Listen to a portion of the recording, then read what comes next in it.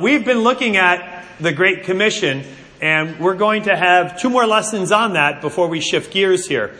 And what we've been looking at so far is the Great Commission that Jesus has given us with the charge to go. Go and make disciples, baptizing them. But he also says to teach them to obey everything I've commanded you. And as he calls us to do that, we then have this charge as the body of Christ to have some sort of an each one teach one relationship, really making its way as the fabric of the body of Christ. And that we all tend to do much better when we're being taught and when we are teaching. When all of that is going on in our lives, we typically have a fairly rich experience in the body of Christ. It is often a time of great growth for us to be stretched in both directions. And it's my encouragement that as we look at this tonight, that we can really build on the way that the Bible calls us to get after this idea of really training or discipling. Now, if you look with me over in 2 Timothy 3, the great mechanism we have for training is the Word of God. So please turn with me over to 2 Timothy chapter 3.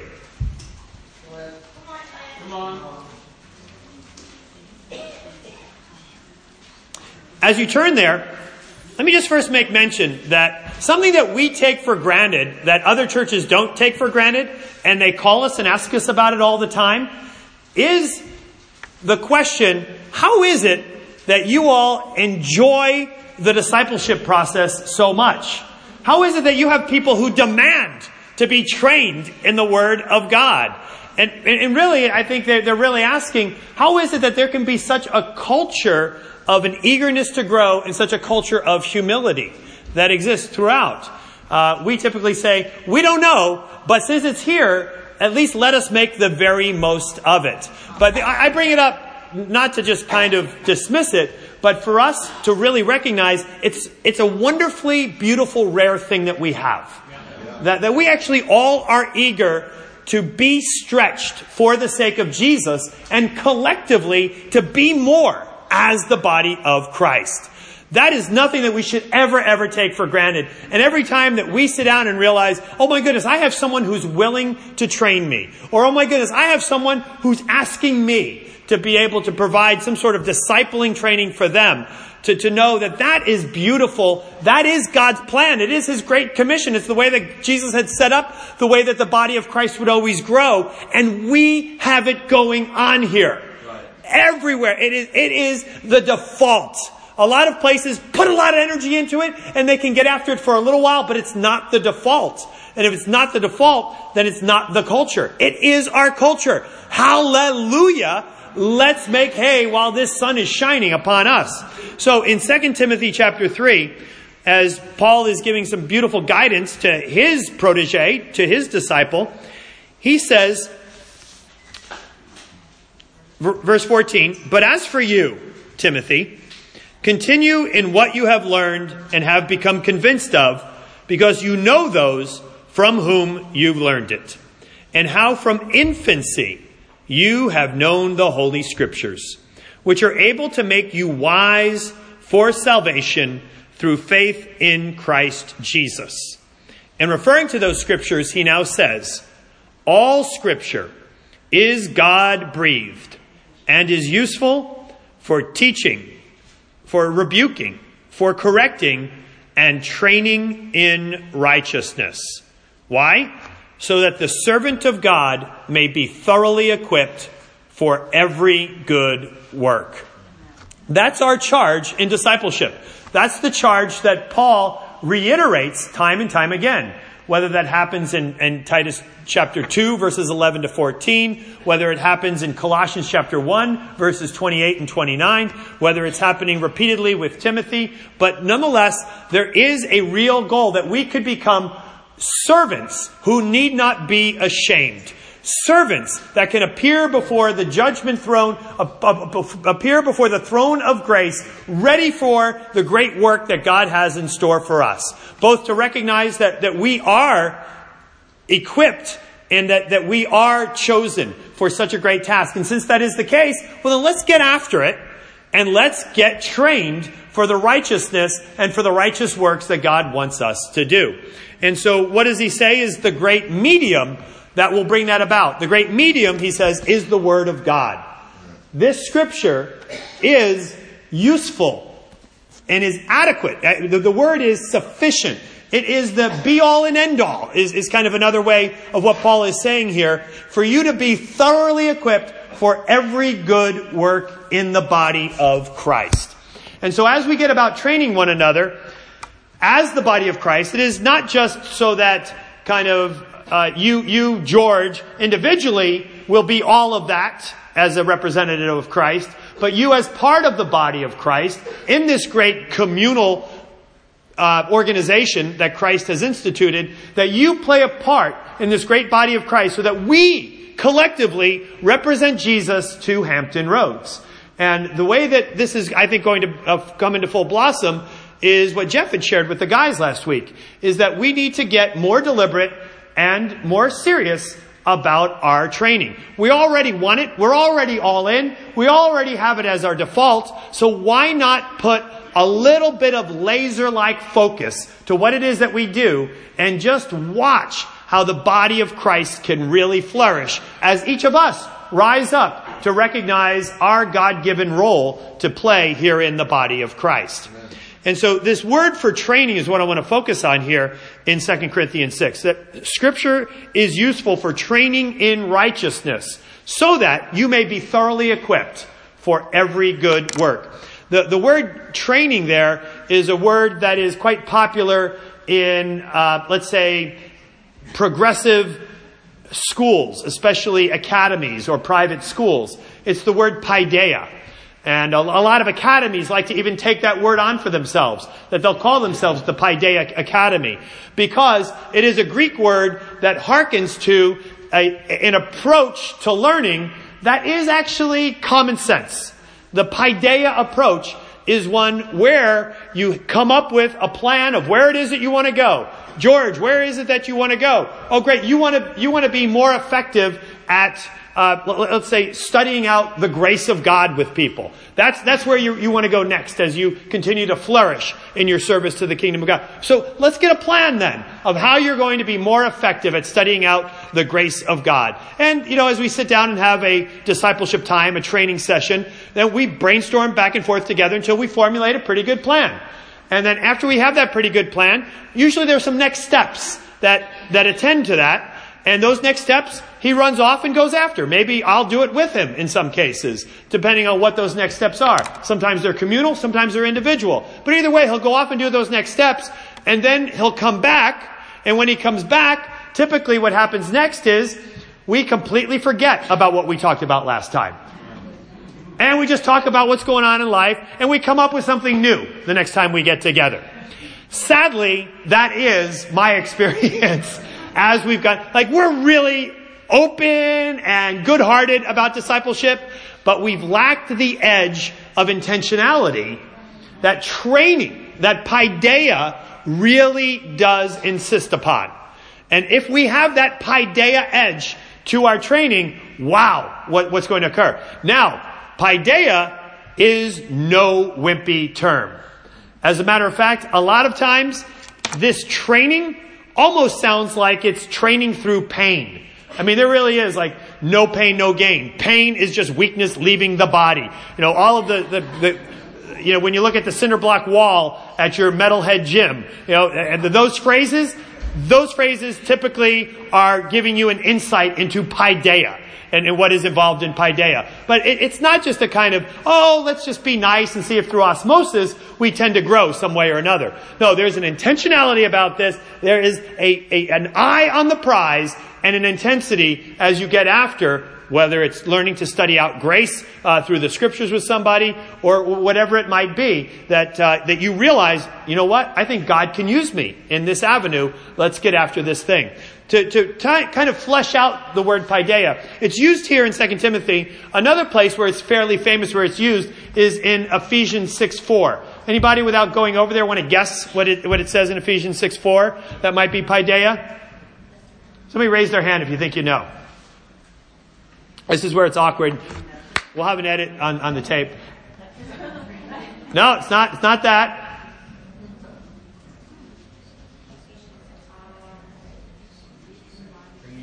There you go. Yeah, train up your child is that passage. It is the idea of fathering or parenting a child and the way that you go about that.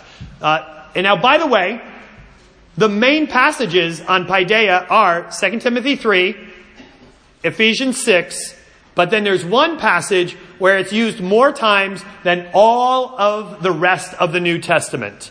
And that's in Hebrews 12. Turn over there with me.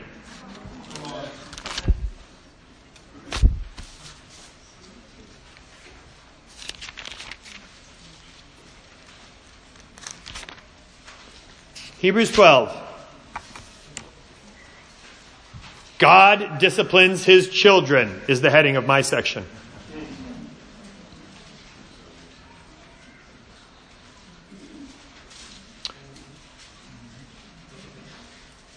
You ready to go? Let's read. In verse 4, in your struggle against sin, you have not yet resisted to the point of shedding your blood. That seems like that should be on a gym wall too, doesn't it? And have you completely forgotten the word of encouragement that addresses you as a father addresses his son? It says, and now we hearken back to Proverbs, my son, do not make light of the Lord's paideia, training, discipline. The word training or discipline are synonyms. So I may just kind of use them interspersed throughout this passage. My son, do not make light of the Lord's training. Do not lose heart when he rebukes you, because the Lord trains the one he loves, and he chastens everyone he accepts as his son. Endure hardship as training. God is treating you as his children. For what children are not trained by their father? And if you're not trained, and by the way, you might be thinking, whoa, this training seems like it involves a paddle. Well, many times it might have, as you look at parenting and the type of training that would have been familiar to this audience that he is speaking to. But this is the very idea of you're really going to give all that you've got to see your children flourish. Verse 8, if you are not disciplined, and everyone undergoes discipline, or if you're not trained, and everyone undergoes training, then you are not legitimate, not true sons and daughters at all. Moreover, we've all had human fathers who trained us, and we respected them for it. How much more should we submit to the Father of spirits and live? They, our human fathers, disciplined us or trained us for a little while as they thought best. But God trains us or disciplines us for our good, in order that we may share in his holiness. Holiness is just not, I'm like, got a halo around me. Holiness is also the idea of you have been set apart for a very special purpose. And in order to live out that purpose, you're going to need some training for that to be the case. They disciplined us or trained us for a little while as they thought best, but God trained us to share in his holiness. No training seems pleasant at the time, but painful. Later on, however, it produces a harvest of righteousness and peace for those who have been trained by it. Therefore, strengthen your feeble arms and weak knees. Make level paths for your feet, so that the lame may not be disabled, but rather healed. That's an intense passage, but that passage, I think, captures rather well the ethos or the essence of the idea of training and what it is that God wants us to be able to experience as we are being equipped and set apart for the holiness of his special consecrated work that we're to do as we live in this foreign land, awaiting for the great return of our own God. Now, as we get after this, what we typically do, and this is my default, it's terrible, but it's the case, is that we have, discipleship times, right? And oftentimes, kind of the better the friendship, the less intentionality, right? And Paul and I go, we have some wings, and we sit and we talk. What's going on? Oh, really cool. That's cool. What's going on with your kids? Right? We talk, and then maybe one of us says something that prompts a scripture. And when it does, we're like, oh, hallelujah. We don't say it out loud, but we say it to ourselves because then we can say afterwards, oh yeah, honey, we looked at the Bible when we get home. Because our wives think that all we do is just to kind of talk about, stuff and have wings. But I think the longer we've known one another and the closer our friendship, the easier it is just to have coffee talk, right? Instead of having intentional discipleship where we're getting back to realizing, yes, we may be doing this a while, but nonetheless, we need to be who we need to be for one another right here. And we need to get back to being like serious workout partners rather than just, a couple of guys, sharing some coffee talk with one another. So this is what I have fallen into. This is the softness and flabbiness of my training as I've no longer gone after the intensity of growth to be more like Christ and to have all of that refined. Right? There's probably nothing in me as I'm having a conversation where I'm saying to myself, okay, remember what the scripture says. No training seems pleasant at the time, but rather painful. But it brings about a harvest of righteousness and peace for those who have been trained by it. Okay, get after it. No pain, no gain. Let's do this thing. Right? There's not been times like that, sadly. And I think if you kind of had gut level honest, you'd probably say the same. Because you know what? No, there is not. But you know what? It's time that we get back to really having a generational lift. And there is nothing that can bring about our generational lift better than us rededicating ourselves to believing that God has plans for you and having those recognitions one to another. That where you are right now is not the glass ceiling that you have hit.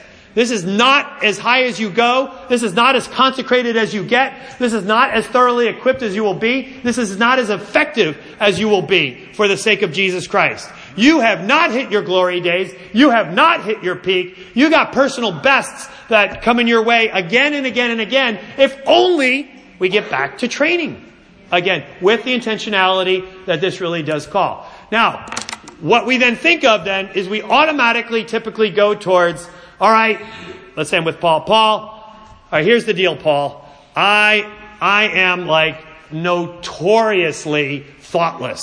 I mean, notoriously thoughtless, and I need to be better at that. I need to be more kind of caring and thoughtful and encouraging in a lot of situations. Like, this is what I automatically go to, and maybe you as well. You automatically go towards your weakness that you need to be trained in. Right? And you engage, then let's really engage in training my weakness. Well, guess what? People have been training that weakness in me for 20 plus years. And yes, they've made a 2% bump. Not that I'm happy with that, but I also recognize that, all right, maybe I can hit 2.5% if I redouble my efforts at this point. How about we don't kind of just neglect that, but how about we flip the script and train our strength? Right? For those of you who have multiple kids, or for those of you who grew up not too long ago and are kids. So let's say Lindsay right here. I know her rather well. Now, Lindsay's like really great at kind of public speaking and forensics and volleyball, and she does those things. You know what she's not great at? And actually has no great love for? The piano. But when she was little, we gave her piano lessons. And we also kind of enrolled her in volleyball. And, she came home beaming, excited about volleyball, begging me to bump the ball with her for the next 3 hours, asking me to go to the gym and train her even more afterwards. And with piano lessons, we're like, have you done your drills? Yeah, I will. And then we would drag her and chain her to the piano bench and see if we could get her to kind of, run through the scales and do all of the wonders that are involved between lessons. If Lindsay becomes kind of the paradigm for how we go about discipling, then here's what we do. Sorry, I got something in my throat. I don't need water. You don't have to run and get me water. I appreciate the humility. It won't fix anything. But anyway,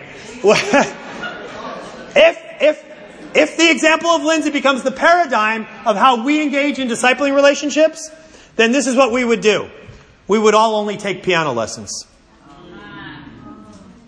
And we would completely forsake volleyball. Because we'd be like, yeah, you know what? Ben, you're already encouraging. That's all right. You don't need to work on that. But, Ben, you know what? You know what you need to work on, right? And whatever that weakness is, he doesn't have any, so it's hard for me just to come up with the top of my head. It's a bad part of these extemporaneous examples. But nonetheless,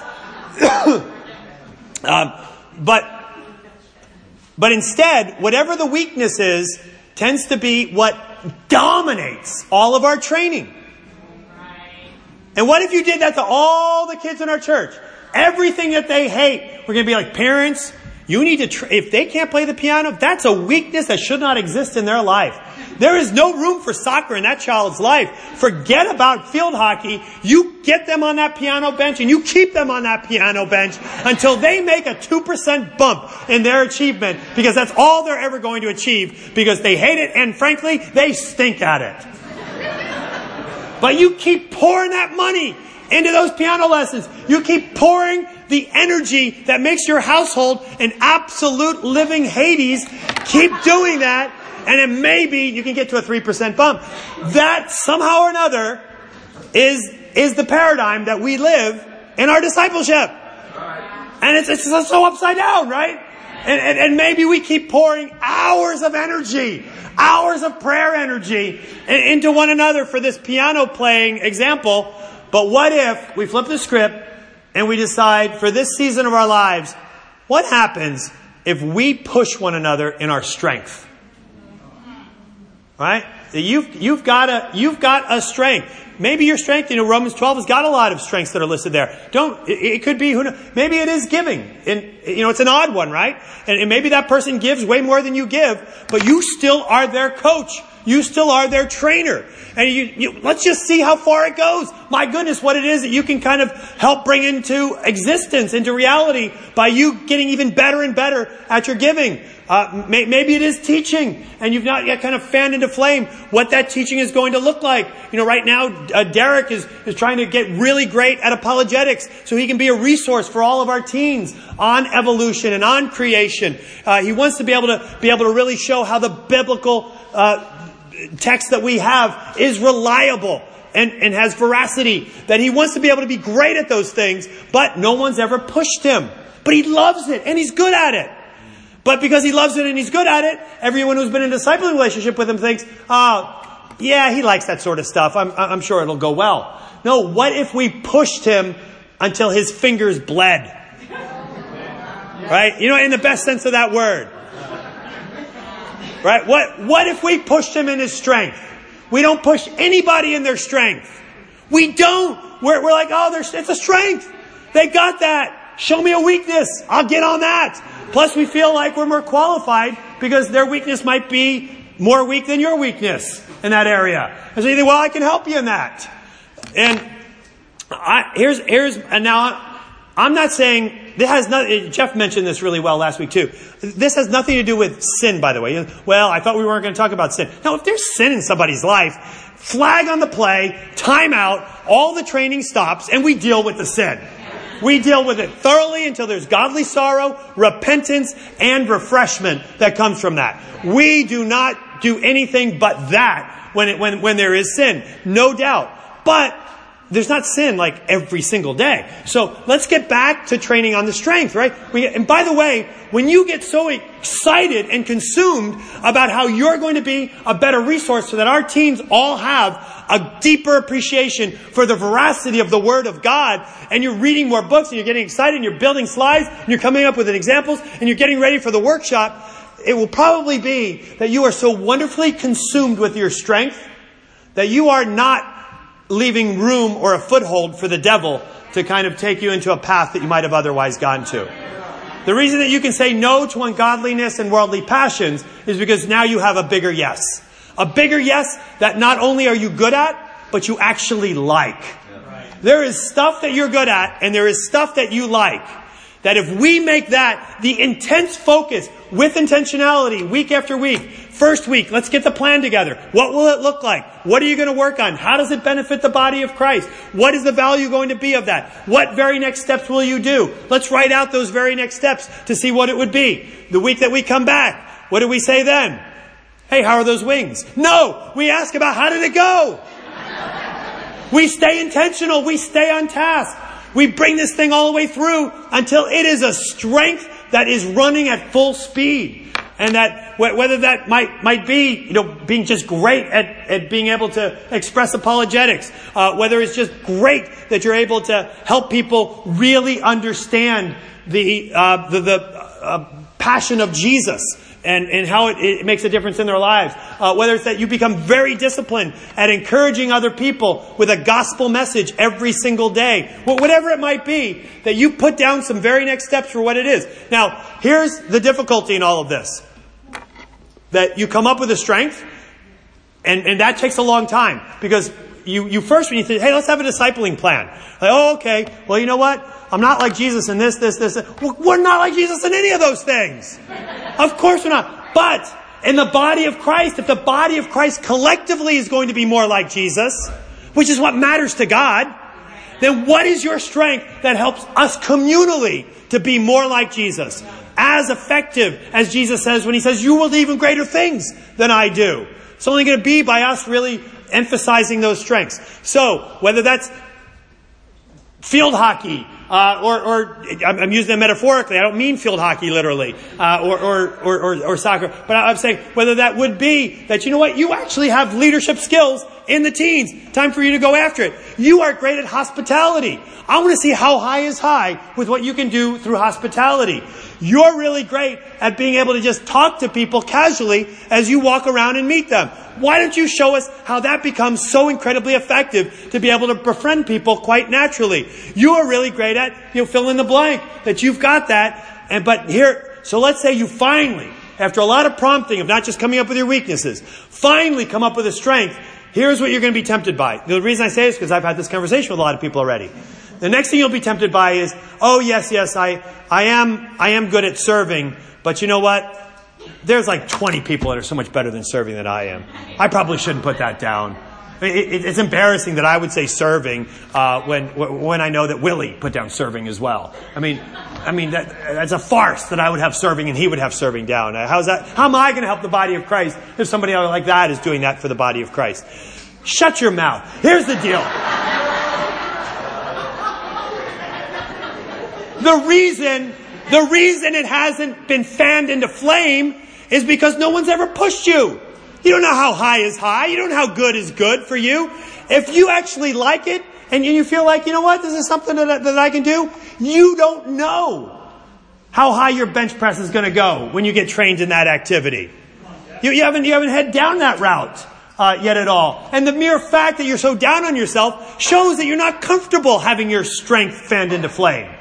So now we're going to do the wonderful favor to you to fan into flame your strength and to let you indulge in your God-given affinity for that very activity. And but I don't know, but I like it. I feel guilty doing something I like. Well, the body of Christ is never going to benefit from you if you only kind of indulge your martyr complex and only work on weaknesses so that you can feel better about the drudgery of what discipleship is meant to be. We need to be not individually Christ, we need to be collectively Christ. And our only chance to do even greater things is not by any one of you suddenly embodying all the great qualities of Christ. Good luck on that one. But maybe you got some amazing abilities individually that together come to this. So this is the deal, is that I really want you to start thinking before your next discipleship time of this is my plan of how to fan into flame the thing that I'm pretty good at and I kind of like and really will serve the body of Christ. Now, again, you might be good at juggling, you might like it, but I don't know how that's going to affect the body of Christ. All right, we got to keep this to things that you actually will serve the body of Christ through this. All right, and so whatever that is, but then you come up with a plan. You even have some scriptures that will guide you in this regard. And then you come up with a plan and you sit down with your discipling partner and say, all right, you are now my trainer. You are my personal trainer. I'm not paying you anything, but I expect to get everything that a personal trainer would provide with no money whatsoever. You are going to push me. When I say stop, you're going to say, no, I'm going to push you even harder. You're going to see how far this strength can go. You're going to see how glorious the body of Christ can really be. And after you have the plan and the next steps, we're going to come back together the next week and we're going to see our progress. When Paul says to check on progress, he says this: be diligent in these matters. Give yourself wholeheartedly to them, so that everyone may see your progress. That's also to Timothy. 1 Timothy 4:15. Be diligent in these matters. Give yourself wholeheartedly to them, so that everyone may see your progress. So when Thomas comes back the next week and we're sitting down and Thomas had down his service of what he was going to do and to be able to help make a great difference through his service. And then I'm going to ask him, okay, what were your next steps for your service? And he said, you know what? I wanted at least 3 days a week to actually serve someone in my Bible talk. 3 days a week, someone in my Bible talk. And so we come back and say, how did it go, Thomas? He says, well, you know, and this is what I'm going to ask. Thomas, based on your plan, and based on the progress you want to see, the scriptures say, be diligent in these matters and give yourself wholeheartedly to them. Let's just say diligence is the idea of consistency. And wholeheartedness is the idea of intensity. So the consistency was 3 times. The intensity was how deeply you would serve. Let's talk about your consistency and your intensity so that we can see your progress. By the way, it's what every coach on earth does. It's the paideia cycle of every institution under the sun. Whether it be piano teacher, volleyball coach, your math tutor, they're going to ask, all right, how many days did you actually work on this? And when you worked on it, like how much effort did you give? Does that sound like some revolutionary idea? It's what everybody does. It's training. It's paideia. It's also what the Bible lays out for us of how it is that we can see our progress. Of how is your consistency, how is your intensity. So I'll ask Thomas, okay, so we have these 2 components that contribute to progress, consistency and intensity. So with those next steps, which would you say is your stronger suit? Your consistency or your intensity this week? And maybe he says, you know what, I guess it would probably be my consistency. I actually got with people 4 times this week and served them. I was like, okay, so tell me how that helped. And then these are great questions to fan into flame his strength. How did it help? What difference did that make? How did that promote even more working of the Holy Spirit through you? How did that help? What difference did that make? How did that promote even more working of the Holy Spirit through you? One of you is bold enough to say, can you say those again? How did that help? What difference did it make? How did that promote even more working of the Holy Spirit through you? And we talk about that. And we get excited about that based on the strength of consistency. Not, oh, well, I guess your intensity was bad, so tell me about that. No, I'm going to focus on the strength and fan that into flame. And then I'll say, okay, so for next week, what if we amped it up? What if you kept the same consistency and dialed up the intensity? What would that look like next week? And then he gets the plan together. And likewise, I ask him, what difference would that make? Or imagine it now next week. You're more intense on those 4 episodes. Much more intense. What difference would that make? How would it make things better? How would that promote even more working of the Holy Spirit through you? Or even how would you be shaped more into a man of great service? And how would the body of Christ be better augmented by what it is you're going to do? And then he gets after that. Guess what? He comes back the next week and I say to him, how are those wings? No! I say to him, all right, you went after these next steps last week. What would you say was the stronger suit this week? Again, your consistency or your intensity? Reading to him again, 1 Timothy 4:15. And we talk about it again. And I ask him, all right, great. That was the strength area as you went after this. How did that help? What difference did that make? How would that promote even more working of the Holy Spirit through you? Great. Now what if we shore it up on this other side? What does that look like? And we do that for more than a few times until we feel like, you know what? You are now going for it. You are now there is no mistaking that what you're doing is a unique and amazing gift to help the body of Christ. And I think when we get to that point, then we can say, you know what? I think we're good here. We'll come in and do a little preventative boosting from time to time in this. But right now, I think you got this. Sure, we'll mention it. How about we move on to yet another strength and see what we can work on? But I would say for the next 3 months, stick to one right now. Stick to one until you see how high is high, how strong is strong, how gifted is gifted, in whatever it is that you're about to do. And let's see how great we can really make the body of Christ here in the Hampton Roads Church. Let's go ahead and break to our groups and begin talking about how we're going to get after this.